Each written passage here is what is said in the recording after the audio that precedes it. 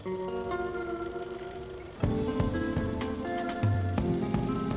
your favorite film? God, that's awful. Favorite? Awful. Awful. Your favorite film? Awful. Hello, and welcome to Your Favourite Film is Awful, the weekly podcast where we invite guests on to defend their favourite film against negative reviews. As always, I'm Luke, the voice of reason in this cloud of positivity, and with me as always, my friend, my co-host, Charlie. How are you? I'm great, mate. Great? Been lovely. Yeah? Yeah. In a real good mood. Good. Yeah. How about yourself, mate? I'm fine, thank you very much for asking. Good. Have you brought a guest? I have brought a guest, actually. You have brought a guest? Yeah. I thought we'd introduce the guest first, because we like to talk more as a unit. Yeah, I think so. Makes That's sense. a good So who idea. is the guest? Who is this person you've brought? He is a singer-songwriter. Okay. He is. He's quite a talented man. Ollie, say hello. Hello guys, how are you doing? I'm good. How are you doing? I'm not bad at all, thank you very much. It's an honour to be here. Oh, I'm a big fan of the thank you. podcast. Oh, thank you for being I here. appreciate that. Have you been up to anything this week? Not really. I saw Aladdin at the cinema this week. Okay, is it any good? It didn't quite live up to the original animation. And that's my problem with the live action thing, probably, is that the nature of animation is that you can do limitless things with it. Whereas with the real people, it's like, there is a level where it's not quite as impactful. I don't think. You can't be as bizarre Yeah. and weird with it as... Yeah, exactly. But I think they did as good a job as they could have done. with it. No, that's really good. Will Smith made it his own as the genie. You can't try and compete with Robin Williams, or you're going to just flounder helplessly. Makes So no, sense. I think overall it was a pleasant surprise. Strong 7 out of 10 for me. Ah, fair enough. Interesting. I haven't seen it yet, though. Oh, okay. Not yet? No. Yeah, I'm not too sure if I'm going to, actually. Not in like a way of not seeing it, just the way of just like, I don't know if I can end up catching it. There's a few things on Might the run moment. out of time. Yeah, there's a few things out at the moment that I'd rather see. But if I've got time to see it, I'll probably check it out. Fair enough. And what about you, Charlie? Have you been up to anything this week? Did you watch The Matrix 3? No. Oh, No. but Charlie... I haven't watched it yet. Just don't want to talk to myself, really. I will get round to it. I don't know. I haven't seen it, so it might be great. It might actually be the best one. Exactly. Who knows? We need But I've a not been told finale that. on this I haven't seen it. trilogy. Yeah, I'm putting it off for years, and now I'm putting it off again. But no, I should watch it. I'll try and watch it today, maybe. Yeah, this week I think I see John Wick 3. Okay. See John Wick 3, which I loved. I thought that was great. I think it might be my favourite of the three. And if you want my quick little rankings, just quickly, I think it goes 3, 1, 2. Makes sense. Yep, maybe. It needs another watch, though. I need to give it another watch before. So maybe I'm just like, on the hype train, so I don't know. Yeah. I definitely need to give it a rewatch because I watched it as well this week, Yeah. but the hype train kind of took all the steam away from it for me. It was one of those that my socks were blowing off before I got to watch the film, so they couldn't be blown off during, and so it just lessened it a little bit. I see what you're saying. And I didn't want to be that guy, but then I became that guy. Yeah, I know what you mean. Yeah, no, see, I'd be opposite, where everyone was hyping it to me, and I was like, oh, it's not good. Surely it can't be this good as that. And I thought the action have really stepped it up this time. Really put some budget into it. It's like really, the scale of it is... Yeah. Definitely. But yeah, anyway. And then I went to Comic-Con.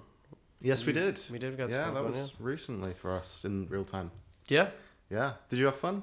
Yeah, it was good. I bought a load of shit. I bought... Okay, it's specific. Yeah, I bought some comics. I bought The Boys, the first volume of The Boys, which has been made into an Amazon series. Yeah, I was about to mention that. Which is really fucking cool. I bought The Fade Out, and I bought... What was the other one I bought? Moonshine, by the guy who did 100 Bullets. The Fade Out, I think, was by Brubaker, who wrote The Winter Soldier Oh, okay. and Westworld, the TV shows, Yeah, I yeah. believe. And they're all incredible. I mean, I love The Fade Out so much that I actually bought the entire collection of them all. Oh, wow. Yeah, just okay. literally next day. Yeah, I was yeah. like, this is just... And I finished it. I finished reading it. Yeah, it was Which is great. weird, because I lent you a book about a year ago and you've still not read it. So, priorities are good. Yeah, about that. I'll get around to it. Eventually. Yeah. I went to MCM as well. I had a fun time. It was nice to see the people there, and hopefully we can do something do it again next time. When's it on next? October, I think, October. yeah. Okay, cool. Anyway, back to you, Ollie, because you know why you're here. Pressure's on. You didn't come on to your favourite film is awful without any clue what we were going to do. Did you? Well, I have He's vague- come on with his song choice. Oh no. Yeah. Your Yeah, I got favourite totally song wrong is end of awful. the stick here. I don't know what's going on. Okay, so what is your favourite film? My favourite film is The Green Mile. The Green Mile. Mile. Oh. Yeah. Okay. Okay. Yeah. Already, I can feel in my gut how some of these reviews are going to go, and It's a risky it's a risky choice. Yeah. And for We'll go with those at home who've not watched The Green Mile, Yeah. but will continue to listen to the podcast, what is the plot of Green Mile? I mean, there's a few strands running through it, but I'd say the fundamental thing is that it's about the life, well, a section in the life of a prison officer on death row called Paul Edgecombe, and in specific, one inmate who ends up being more than he initially appears. That's what I'd say. Vague. I It like is quite vague, but I don't know. I feel we can develop into more specifics as we go on. I don't know. I'm not sure. Fair enough. Yeah, fair. Yeah, I mean, yeah. But there's lots of other things in it as well. You see, it's Oh, not. yeah. It's not. It's about you get a day-to-day look into what goes on in the death row as well. So it's not just those two characters specifically. You get an insight into a lot more than that. Okay. Interesting. But vague. Yeah. And your vagueness kind of helps this reviewer. Oh, good. Who gives it a 3 I out don't of know 10. why it helps him. It does help him. David Anson. A lumbering, self-important 3-hour melodrama that defies credibility at every turn. Interesting. Okay. Defies credibility. Obviously, the film is a mixture of.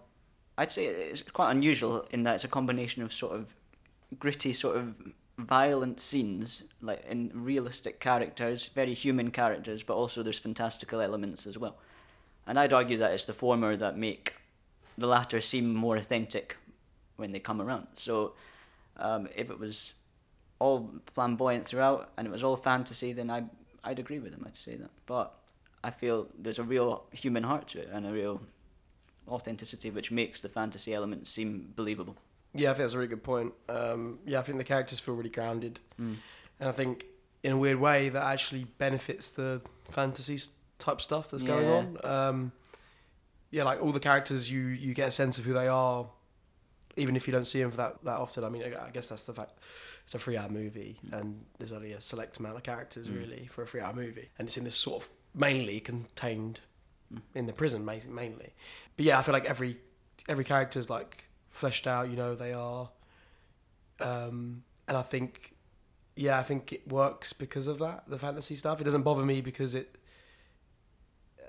I mean, even it's really weird because even their reactions, I mean, I feel like there's a few times I was watching it and I was like, I think if it was in real life, I'd be like, what the fuck? Do you know what I mean? But like, it doesn't feel right for them to actually react like that in the film. Do you know what I'm saying? Like, and I was like thinking about it, like, oh, they're reacting to it like, they are reacting to it. They're not reacting to it in the most crazy way, but like, I feel like they're reacting to it in quite a genuine way. Yeah.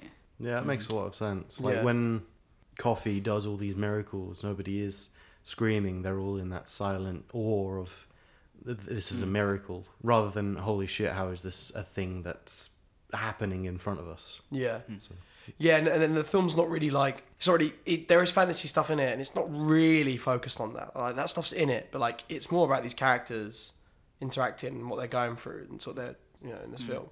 But yeah, no, I think as well. Like he said, it was like melodramatic. Right? Don't get me wrong, it is a bit melodramatic at times. Like I agree with that, but like I think the film's for a 3-hour movie, it doesn't feel like 3 hours either. Like it does fly by. Like 3 hours long, there is a lot going on, even though it's in the selects. Do you know what I mean? There's a lot going on, and I feel like it never really overstates its welcome at the time. What do you think?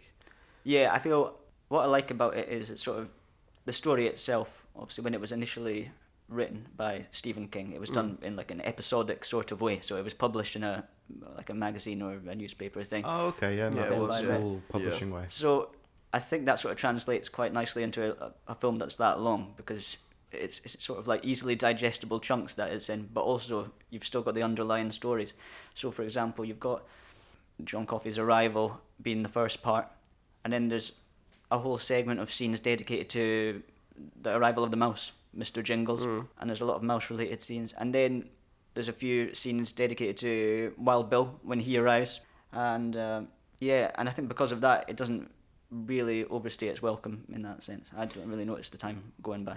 Yeah, and also because like it sets things up that it pays off later on. Like Yes. it sets things up that you're like, maybe at the time you're thinking, oh, why am I watching this right now? Why are you spending so much time on this character? But like later on, things pay off. Like Mr. Jingles, we spend all this time with him. We get connected to Mr. Jingles as a character himself, so that when it comes to the ending, when Paul Edgecombe is like, reveals that he's still looking after him and stuff. Yeah.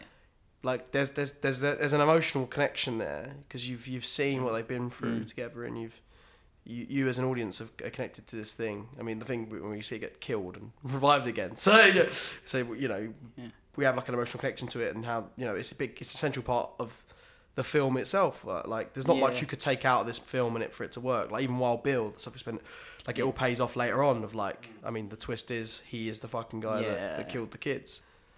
So yeah, like I feel like everything in this movie doesn't feel out of place. You know what I'm saying? There's nothing. Yeah. The directors, there's never a point where I feel like Frank Darabont's like flexing his directing muscles. Do you know what I mean? He's not. Everything's there. I mean, even there's a few shots that are a bit flashy, but it's there to serve the purpose of the film. Yeah, and I think Stephen King even said this was his favourite adaptation of all of his books. Because they don't leave too much out at all, surprisingly, considering they could have done and made the film a much more acceptable length for the average moviegoer. But if you think about the things that have been left out of the book, it's minimal, 2-3 things probably, and they've actually added a couple of things as well to the film which aren't in the original book. For example, the whole thing about John Coffey wanting to watch the film for the last time. Oh yeah. That's not in the book, which I think is a really nice sort of heartfelt lovely moment. That's a great moment. I love that, especially as obviously like I love cinema, so Yeah. it's a lovely moment of just like appreciation. I feel like Frank Darabont put that in there to show his appreciation for film as well. Yeah. It's a good plot device as well, because when we're introduced to the story of the inmates from old Paul Edgecombe, we're introduced to it because he sees the same film that was John Coffey's first and last film, and he cries, and that's what gauges us in. So it's a nice emotional plot tie as well. Yeah, it's lovely. It's the incited incident in the film for Paul to tell the story we're watching to the lady he's with in the home. Yeah, so like I said, I think because I hadn't seen this since I was 15, and I rewatching this, I was like, I remember it being really good when I was younger, and I was rewatching it. I actually forgot about the fantasy stuff. Like, I just thought it was a prison movie. I just didn't. I thought it was like, it's like Shawshank, like the same guy did it. But yeah, I was like, I forgot about stuff, but like, it's like everything. It's a lot of the script is quite tight. Even though there's this fantasy stuff, I don't quite mind it, and usually stuff like that bothers me. But like, I didn't really mind it. I was like, I'm enjoying these characters, and like, it does sort of fit, and also everything's paid off. The fantasy stuff purely revolves around that one character as well, so that sort of makes him notable from the rest of them. And that's why they consider him to be so remarkable compared to the other inmates. Yeah. And also I like that I never like in fantasy things when like someone just sort of does stuff and it helps the plot. Do you know what I'm saying? Like whereas like this movie is like he's for one, you can tell this power he has is not a good thing to have. Like he's fucking tormented. Like he hears all the horrible things in the world, like, and sees it and feels it. So it's like a burden that he has to be able to do this thing. And I always like stuff like that. In fact, when he has a fantasy, I always like that there's a price to pay for things, having that sort of thing, that sort of power. There's one more thing, there's a major plot point in the book that's not in the film, which is Paul Edgecombe's wife. Her death scene is in the book, where she is in a tragic bus crash, and he literally comes to her side as she is dying on the road, and he sees John Coffey's spirit there, almost a sort of like a judgmental way. Yeah. Like, this is you getting punished for what you've done to John Coffey, that sort of thing. Oh, shit. And they've left it out of the film, which I think is good, because the amount of emotional points throughout this film, it would be overkill, I think, to add something else on top of that after Coffey's execution. Yeah. So I think that was why. I mean, I think the immortal thing is punishment enough. Yeah. That's a very big punishment. Yeah. even though a lot of people want it for some reason. It's always one of those, like, when you're like, oh, you get 3 superpowers, which ones do you want? Immortality always seems to find its way onto that God, list. no. And it's like, no, not entirely. No. Maybe an extended life, but I don't want to live definitely forever. not. It's 100% teleport. Like we all know, Yeah. teleport is the best one. And shapeshifting. I'd be so fat though if I was a teleporter. Yeah, but that's where you get shapeshifting as well, and then you'll never fat. Oh, so you having 2 powers? Oh, always. Those are like the top 2 tier for me. Oh, okay. If you can pick 2, that's different. That changes the game a little bit. Also, flying. Who wants to fly? It's real cold up there. Yeah, I'm You don't I like the idea of flying. I think it'd be fun. But like, yeah, like in reality, teleporting. If I could just Yeah. look, I just go boom, and I just can be somewhere. Save so much time, wouldn't it? But then you'd still wouldn't have enough time, would you? Because you'd be so used to doing that, Yeah, things still never wouldn't be quick enough. You know, it's never quick enough. Okay, but getting back to partial reality with this next review from Matthew Stelly, All right, Matthew. who titles the review "Racism Back in Full Effect." Oh, good grief. There we go. Just to let you both know, and the listener at home, this one has some strong language, but of course I do try and say these reviews how it's written, so just a pre-warning that it's a little bit racy. Take 1 part big black Negro, 1 part white liberal jailer, and 1 part fantasy, and you have the Green Mile. A black man accused of killing 2 white girls goes to jail to await the death penalty. Myth. In those days, the death penalty would have been met out by the community at one of their lynching bees. Secondly, his magic powers. See, this is the racist mind of Stephen King at work. He has no blacks in his main community, and the only blacks he sees are the ones on sports TV. So his image of the super black is in his mind when he writes this story. The black with superpowers who is on equal terms with less than average whites. Ain't that the way it always is? The Green Mile is a joke and hails back to the days of Birth of a Nation in its degree of racism. That's why it got all those awards. Haven't any of you noticed yet that the only way a movie featuring a black gets an Academy nod is if the role is degrading? Denzel goes from militant to Uncle Tom in Glory. Butterfly McQueen plays a black stereotype in Gone with the Wind. Morgan Freeman plays a black chauffeur in Driving Miss Daisy. See? Now we have Duncan, a giant of a man, who one reviewer called a behemoth, who kowtows to wimpish Tom Hanks. This makes the second time a black man turned in a superior performance to Hanks, and Hanks got the nod. The first time was in Philadelphia, when Denzel stole the show. The Green Mile is a joke, and an historical insult. Where were all these liberal white folks when slavery was in existence? Think about it. Jesus Christ. Oh, dearie me. So, I mean, I can't speak historically. I don't have much knowledge in relation to whether that process would have been correct, what would have happened with John Coffey's execution. So, let me get this right. He's not. Is it a male reviewer? I believe so, it's Matthew. Okay, Matthew. He's not criticising characters being racist, but more the depiction of John Coffey as a character. I believe it's the depiction of John Coffey still being alive, because when they found him, they would have killed him immediately, so that's not historically accurate. Okay. Also, the fact that not everyone is a racist fuck. But I feel It's such a hard thing. there's for a us to fair talk about. share of racist characters within it and non-racist, and I feel, in a way, contrarily. Let's forgo the bit about him getting killed on the spot for the moment, because I'm not sure what would have happened, but that may well have been the case. But if we go with the angle that if it was a big white man who was in the lead role and was performing these sorts of miracles, as the viewer, you'd be thinking there's much more of a chance of him getting off with this at this stage in history. I think the fact that it is a black lead leads you to think they're on a bit of a losing situation here before they've even begun. Because no matter what he does, there's going to be people less trusting of him. because of Definitely. the colour of his skin.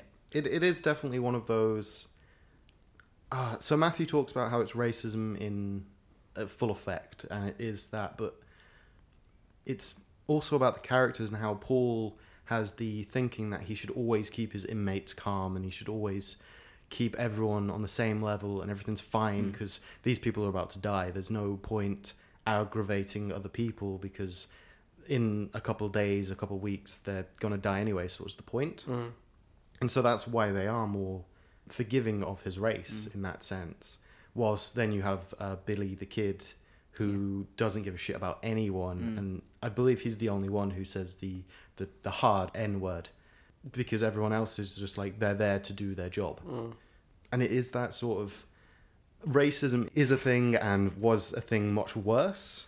I hope that it's slightly better, but of course, as we're three white guys talking about racism... Yeah. What do we know? Do you know what I mean? Exactly. It's hard for us to talk about it. And especially in America, where this is set, it could be argued that it's still really fucking bad over there. Yeah, definitely. Yeah. Like, we have that almost privilege of being born in the UK, where it's at least it's for still. us. I mean, yeah, it's still there. It's still there, of course. It's less in the spotlights. Like America, you get people. I mean, not like you said. Like we've experienced. Like it's hard for us to talk about this because, like, we're what. Yeah. We have experienced this. So, yeah, I think he's made. I think he makes some fair points in this review of him saying about. Usually, if people get Oscar nominated, it is to do with them, a black guy helping a white man, or do you know what I'm saying? And like, I do understand that. Yeah. So I think it's a valid point. Like I said, if I'm looking at this film as just like as a film, as what the film does itself, I don't feel like it doesn't feel like they're intentionally trying to make this character sort of. It's the magical. Yeah. This is tough. This is tough on talking because fuck, this is fucking hard. I believe you picked a Mine as your favourite film.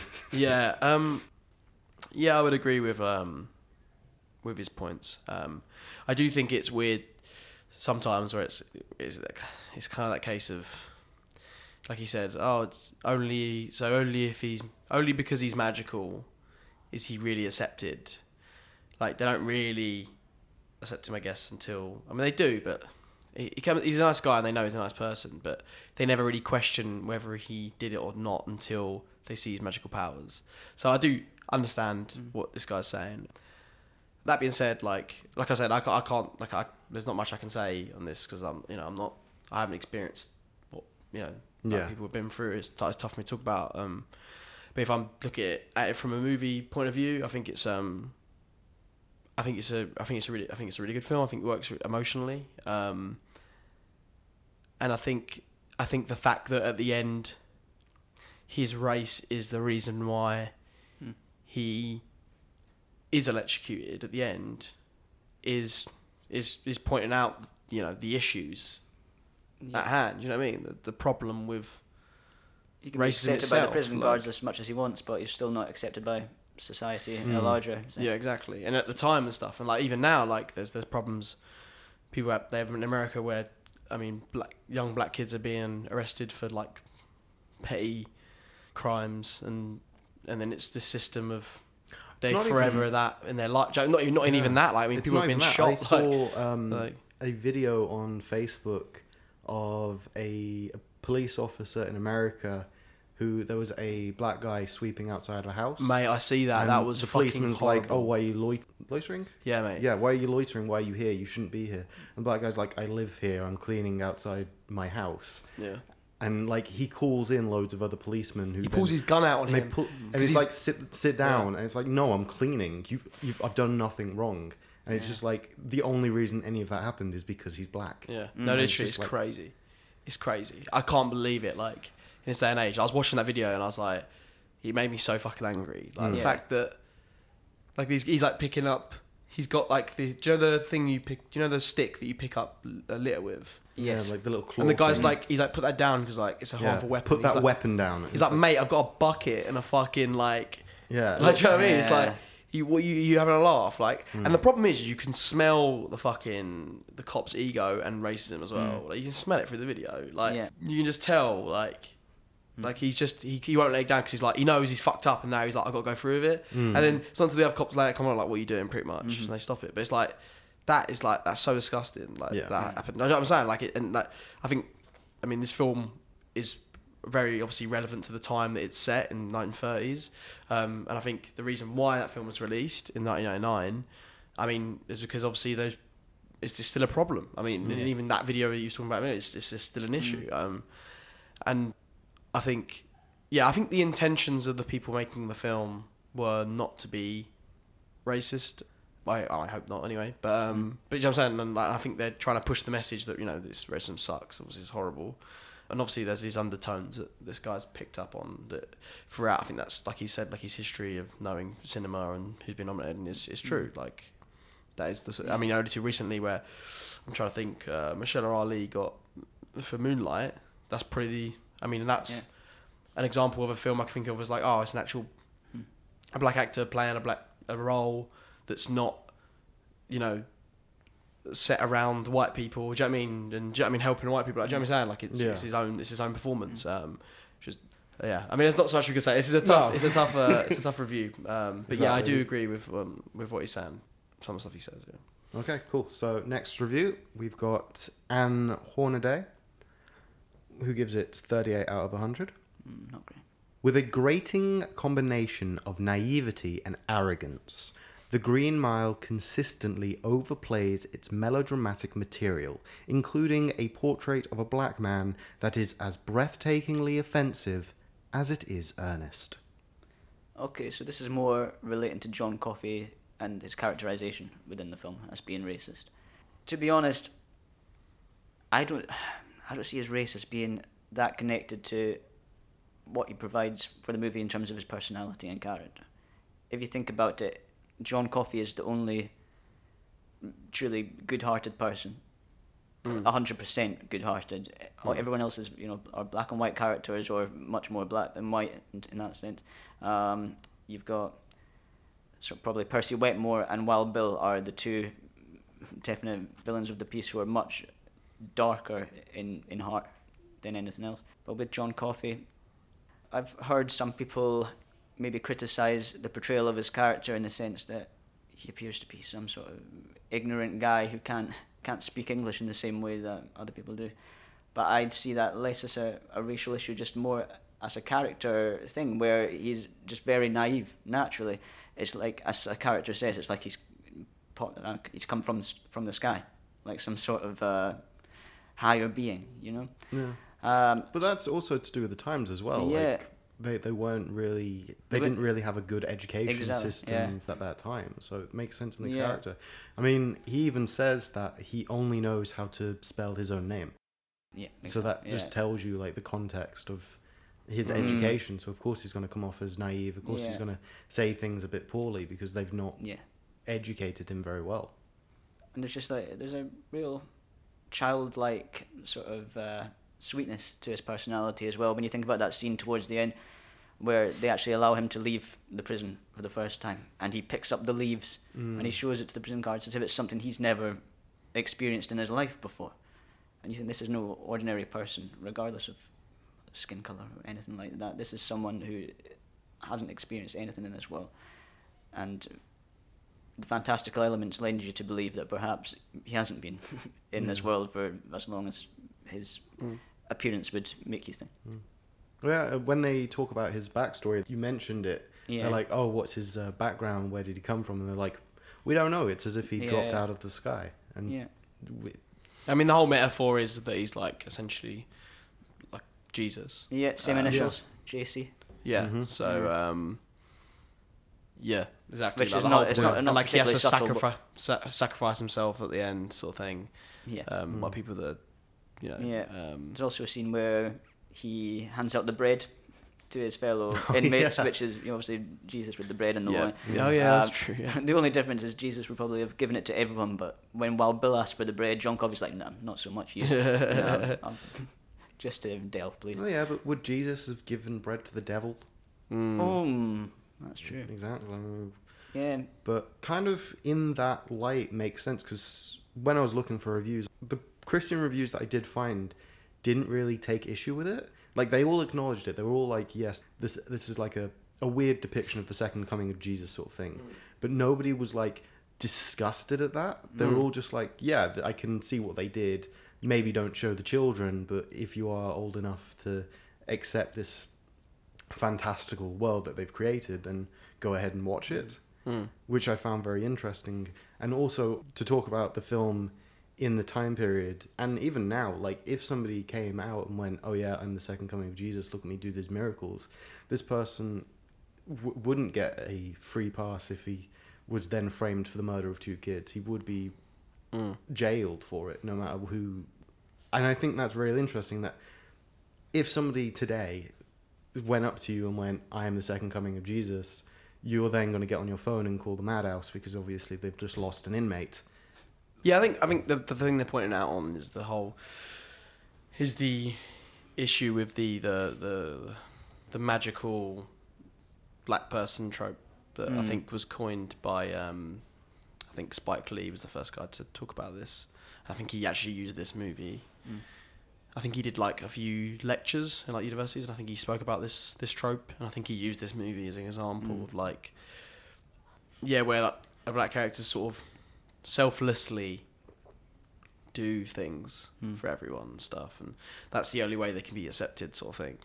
And I do get like that as being a problem for people. Like they should be accepted anyway, not just because of. Do you know what I mean? They have to be good. They have to go above and beyond to be accepted, sort of thing. They should just be accepted anyway. I do get that.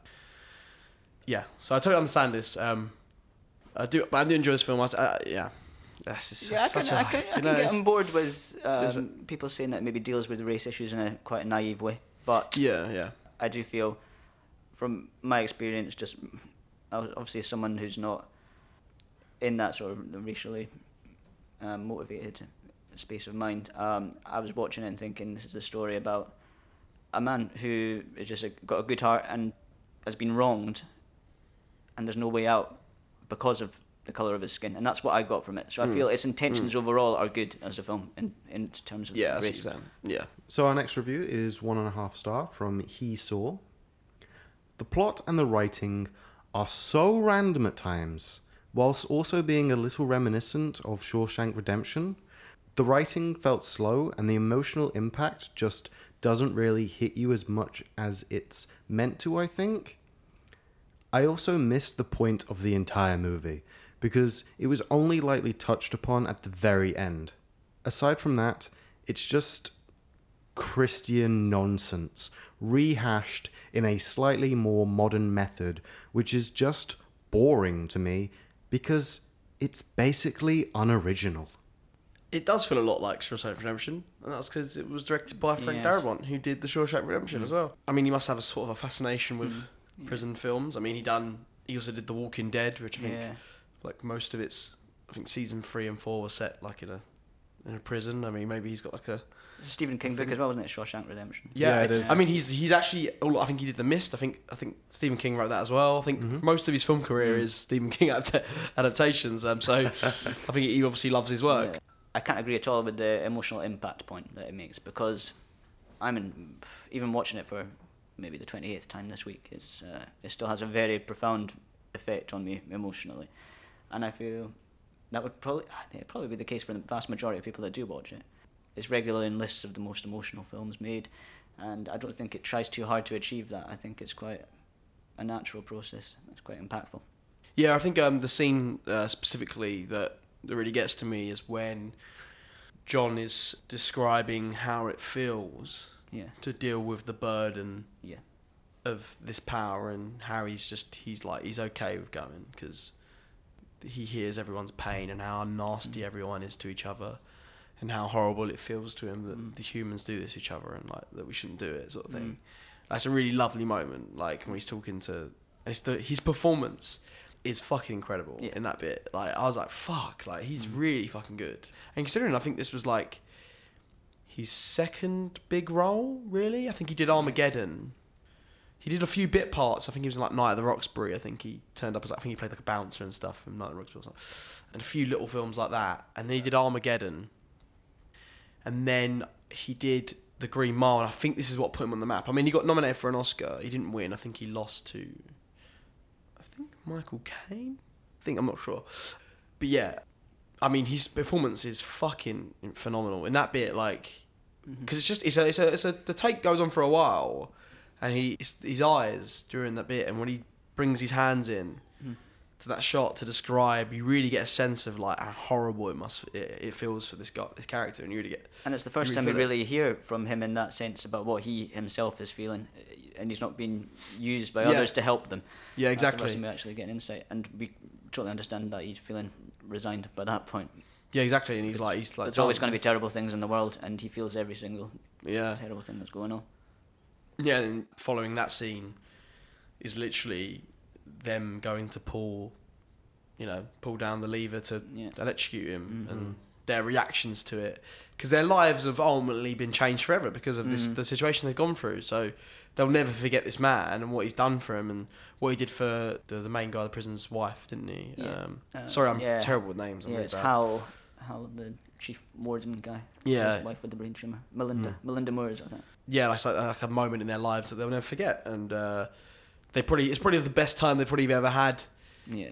Almost I mean, obviously it was stressful, a lot of it, but like in terms of him and seeing the miracles and stuff, and him hanging out with him, might be the best time I've had. I don't know, I'm just speculating. But yeah, you get a real sense of that, and the bit when the bit when he's watching the film is just lovely to me. Yes.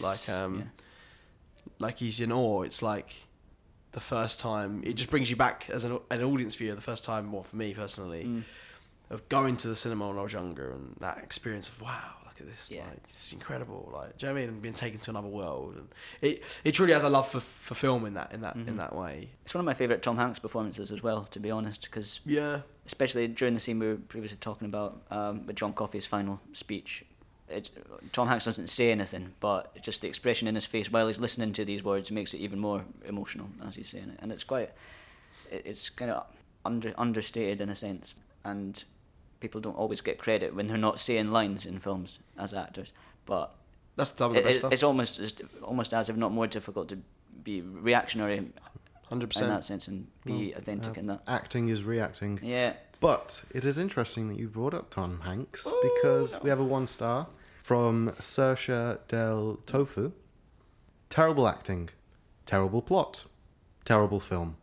Tom Hanks was as wooden and emotionless as ever, and he wasn't even the worst of the cast. The plot was dull and predictable, with too much of a heavy-handed good versus evil story to contain any interesting character development, making all the characters one-dimensional. It also included about half an hour of screen time set later on, making the main film a flashback, which added literally nothing. Add to this the awful direction and incompetent use of the bad, pathetic fallacy, and you get a very bad film. The only redeeming features were good performances from Rockwell and Clarkson, and a very good scene near the end. Okay. In terms of the one-dimensional character point, I'm not in agreement with that at all. I feel there's a lot of positives and negatives and light and dark to each and every character within it. And if you think about someone like even the worst person, which is Wild Bill, this might be controversial to say, but he's got some comic scenes in there which almost make you think this is quite a charismatic person, despite the fact that he's clearly an evil person. And that's a big thing for Sam Rockwell's performance in it.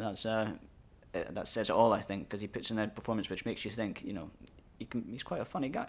But no, on the other hand, this is probably the most evil person within the whole story. Yeah, he's like so pure evil, and nasty, and like he's just like has zero like discipline within himself or fault of others. Like, but it's also Rockwell sort of having fun with that peeing on the nastiness and. Yeah, it's just like you really do hate this fucking guy. Yeah. Like, you really hate him. Like, he does everything for his own amusement. Yes. Yeah. He's introduced and the police believe he's doped so that the police have to dress him. Yeah. Which they never really address afterwards, but like that entire time he's pretending. Yeah. So he's just happily letting these policemen handle his penis. And he's like, chuckling. Yeah. When they get to the cells, he does it to camera to show that he's pretending, and he's like, oh yeah, now I'm just going to wake up. And then start strangling everything. He buys the moon pie so he can spit the chocolate at the thing, which I assume was meant to look like shit. Yeah, because in the previous scene he says, "I'm going to cook up some turds to go with the piss that I've just sprayed on see. it." So it's Yeah. all for his own amusement. So I can see where Yeah. you could get a comedic element, because he is pure evil, but he's that chaotic evil of, like, he's doing everything for himself to have a good time, even though he's stupidly evil. Yeah. Yeah. And maybe it's just a character fault within myself as a person, but even with Percy Wetmore, he's my least favourite character of all. I just hate Percy Wetmore. He's a little snivelling runt of a man. Yeah, I know what you mean. But- You almost hate him Yeah. more in a little way. But But he's even- so... Because he's like, at least, like, Sam Rockwell's character knows who he is. Yeah. At least he knows he's a cunt. Do you know what I mean? He knows who he is. He knows what it is. Like, Percy's a cunt because he's pretending to be something he isn't. And his reaction is always out of just being such a weak individual in himself. He's And such afraid. a sadistic fuck. Yeah, like out of his pure fear, he's resentful to other people. Yeah. Do you know what I mean? Because of it. Because he's like, But then he knows he's weak, sort of thing, and Yeah. he can't admit that. Do you know what I mean? I think that's really highlighted when he doesn't wet the sponge for Yeah, Dale's. oh God. Because as soon as it starts happening, he's like, I fucked up. I didn't know this was going to happen. And he tries to get away. Yes. And it's Paul who's like, no, you fucking Yeah, you're you fucking piece of watching shit. this. Exactly. You watch what you've done. Yeah, exactly. And it's yeah. like such a, oh, fuck this guy. Yeah, literally, yeah. the line where he says there is no Mouseville, my heart always sinks when I read that. Oh. Yeah. Yeah. Also, such the way they shoot him stomping on Oh, on the mouse, mate. It comes out of nowhere. It does break your heart a little bit because it's like it's rolling. You just don't. It's really cut. The editing's really good in that scene because it's rolling along and you're not expecting it. Boom! It just treads on it. Yeah. And you're like, fuck! Like you react just like the characters do. It's a really nice moment because you actually feel like horrible. Like what a fucking arsehole. Like Yeah. Such a do you know dick. what I mean? Even if like these guys are in this for doing wrongs or whatever, like this guy's trying to clear his mind for doing it, and I don't think it doesn't shy away from as well, like the electric chair stuff. It doesn't shy away from the fact that like it shows it's like this is fucking horrible, and even people in the crowd are like, okay, this is too much. Even though we hate this person, this is fucking. Yeah. Like, do you know what I mean? Like this is no one sort of deserves that sort of thing. I heard someone say quite recently that they think the film's advocated the death penalty because John Coffey's so willing to go to it at the end. It's like, no, that's not the statement the film's making at all. No, it's not. John Coffey's just resigned to his fate because Because of the world he lives in. He's like, the world that we live in sucks, is shit. Like, this is what has to happen because no one's learnt yet in this time. And, like, hopefully they will one day, but they've not learnt now, and this is the only way it's going to go. Like, Yeah, and what am I going to do? Keep running? Like, it's not what's going to happen. You know what I mean? It's not realistic. But yeah, like, to go back on the guy's review, just quickly, yeah, I do think it can be a bit melodramatic at times. It can be a bit Hollywood in terms of like it'll play a sweeping string soundtrack to make you feel some stuff, and you know its premises and ideas quite over the top, but it's like you said, the characters are quite grounded. Even though there's a guy that lives, he's a mortal. Like they are grounded. They feel like real people.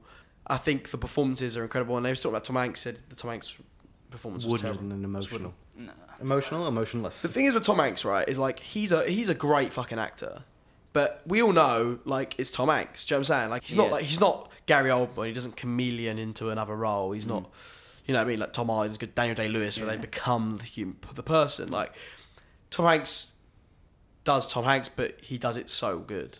He does do it really good, and like he knows the characters he can play. Like every time he picks a film, like you never really feel like, oh, he was miscast. I feel like he's quite smart in picking the scripts. He knows what he can do, what he's capable of as an actor, and what he does do is fucking brilliant. And I do think he has range as well. I think he does have a lot of range, and I think especially in this, like he knows you don't have to do a lot, and I think he thinks it's wooden, but I wouldn't agree with that at all. Like I think he says so much in his eyes of how he's feeling, and it's not always over the top crying or whatever, but sometimes you can see the hurt.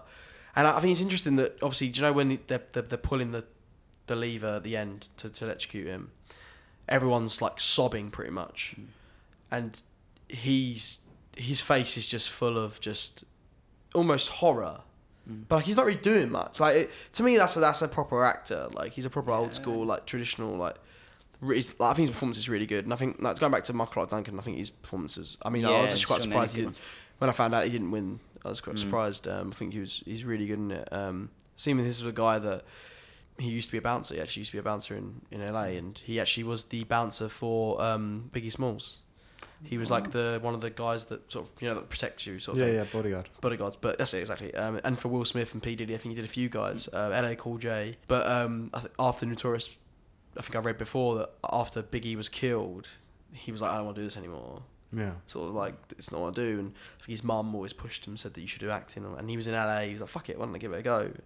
I mean, and like you look at him, he's like, you know what I mean? It's like you almost feel like he was built to play this role almost. Like I think this is like probably his most famous performance that he's done. I mean, he's been in like Sin City and other stuff and that, and he's great in that as well. But I just think he really showed that he has some acting chops. I mean, coming from a guy that didn't really come from an acting from the theatre or anything like that. Yeah. I think he's really, really great in this film, and I think really, to be honest, I think everyone's pretty much on their A game. Even the other, I don't know who the actor is for the other cop, the other prison guard, the guy who's like next to Tom Hanks all the time. Brutus, the big guy, the big one. Yeah. His bit at the end, it holds during he's getting executed. It holds a close up of him for ages as he slowly breaks down. To tears, but not in a proper sobbing way, in a very, and I feel like the way he cries is so. I think Darabont or the actors worked really well here because I feel like they really understood the characters, and the way they cry at the end really says a lot about who they are. Like the one guy who's sobbing is like, you get that because he's a very he's an emotional guy. He's really caring. He's always like, how's things going? Like he's very thoughtful people, and that one character is quite tough, isn't he? He's quite he's and I think stoic, and I think when the way he slowly breaks down to crying, I think says so much about him. Yeah. And I think it was like the perfect performance in that as well. And I think everyone was, I think everyone brings their A game in this film. Yeah. Okay. I'm quite shocked by that one. To carry on that, the train of thought that I believe that we're now on, that's all the reviews we kind of have time for. So, Ollie, give it the 5-star positive review, please. So, it's rare that you find a film which contains so many different elements, such as like a magical side to things, an emotional side to things, even comic elements which don't feel out of place, which suggests that the writing is very good. Obviously, it comes from Stephen King initially, but the way they've adapted it is great, I feel. And obviously, it all culminates in a very impactful way. It really tugs at the emotions. And that's what I'd say. I'd just say, when I first watched this film, I was probably too young to watch it, to be honest with you. And I think that's why it had such a big impact on me, because it was just something that was totally unsuitable for me. And obviously the first scene that really sticks in my mind was that, from my first viewing of it, was obviously the execution of Edward Delacroix, which was the one that was terribly wrong. And that scarred me for life, I feel. It's literally changed my life thinking about that scene, because it came to me at a time in my life when I wasn't ready to watch something like that. But that aside, I feel, unlike what a previous reviewer said, the characters are far more than one-dimensional. You've got the smaller characters like Edward Delacroix and Arlen Bitterbuck, the other two inmates, who show a lot of humanity within it, despite the fact they've obviously committed heinous crimes. Whilst on the other side, we've got people that are meant to be looking after them that are naturally more evil consistently than them. There's a point to be made that maybe a couple of these people that are on death row have committed one major mistake in their life, and which they regret, and that's their future decided for them. Whereas people that are more intrinsically nasty throughout their lives are in a position of power over those people. That's right. So it's a sort of film that makes you think about stuff like that, and it always gives me a reason to come back to it and discover new things. Much longer review than you probably expected there. I'll shut up now. And I'm sorry for choosing this film, guys, because it's very... That's good. It's fun. We needed a deep one at some point. Charlie, I know that this isn't like top tier for you, but... I think it's a really good movie. I do really like this movie. I think it's good. I think it's effective. It does what it needs to set out to do. It does it really well. I think it can be a bit melodramatic at times, but overall, I think it's a great movie, and I think it does get to you. It does really get to you. It does make you upset. I've seen many people cry watching this film, and I think the first time I watched it, I got really emotional as well. It is a sad film, yeah, I think it's got some lovely character stuff in it. For a 3-hour movie, it's paced really well. It flies by. Yeah, overall, I think it's a really good, solid film. I mean, there's a reason why it's on a lot of people's lists. I mean, it's a general. I think in the UK we voted it like that's one of the number 2 tearjerker in the UK to I think it lost to E.T. And I mean, them films, they do well with audience because they're effective for a reason. So yeah, I think it's a really good movie. I do enjoy it a lot. How about yourself? Yeah, no, I agree entirely. I can understand the negative points. I can same. understand that the race elements being quite negative, but I can also sit down and watch the film and enjoy it as is. It's a good piece of fiction, which at the end of the day is what it is. It's Stephen King writing a thing that he hopes will captivate audiences and help audiences connect and relieve emotion. Because, of course, back in the day, very theatrical, melodramatic dramas, they'd make people cry so that when the audience left, they'd feel better. It was that sort of thing that if you go into a thing feeling depressed and you watch something depressing and you cry, it's now out. Cathartic. It's almost. cathartic. Yeah. It's good for you. And so I can see it from a lot of elements. It's not in my top 10 because I'm more of a explosions and comedy guy. Michael Bay's his favourite. Oh, I love it. Get Transformers on next. But I can understand I do see it as a really good film. It's definitely up there, and I enjoy it very much. So that's the end. Ollie, do you have anything you want to plug? Anything you want to point people towards? I've got music up on Spotify at the moment. I go by the name Ollie Whale, which is my name, so nothing special there. OLLIE WALE is my last name, unfortunately. No woman's going to want to marry me with that last name as well. But you can get that on Spotify, my EP, and I've got some new music coming out hopefully later in the year. Got an album that I'm working on currently. So looking forward to it. Excited. Yeah. And Charlie, where could they find us if they so desired to? They can find us on Twitter at Faye Film Was Awful. They can find us on Instagram at Your Favourite Film Was Awful, and they can find us on Facebook at Your Favourite Film Was Awful. So yeah, beautiful. Check us out, guys. Yeah, give us the 5 stars, give us a review. We'd love to hear some feedback. Even if you tweet us, send us a message on Instagram, yeah, wherever's easier for you. I mean, it'd be great, but I mean, if you can leave a review on iTunes, it will really help us. Yeah, it helps with the algorithm. Yeah. Other than that, are we all happy? Brilliant. Yeah. Yes, very much. Awesome. Thank you for listening. Bye-bye. Take care. See you later.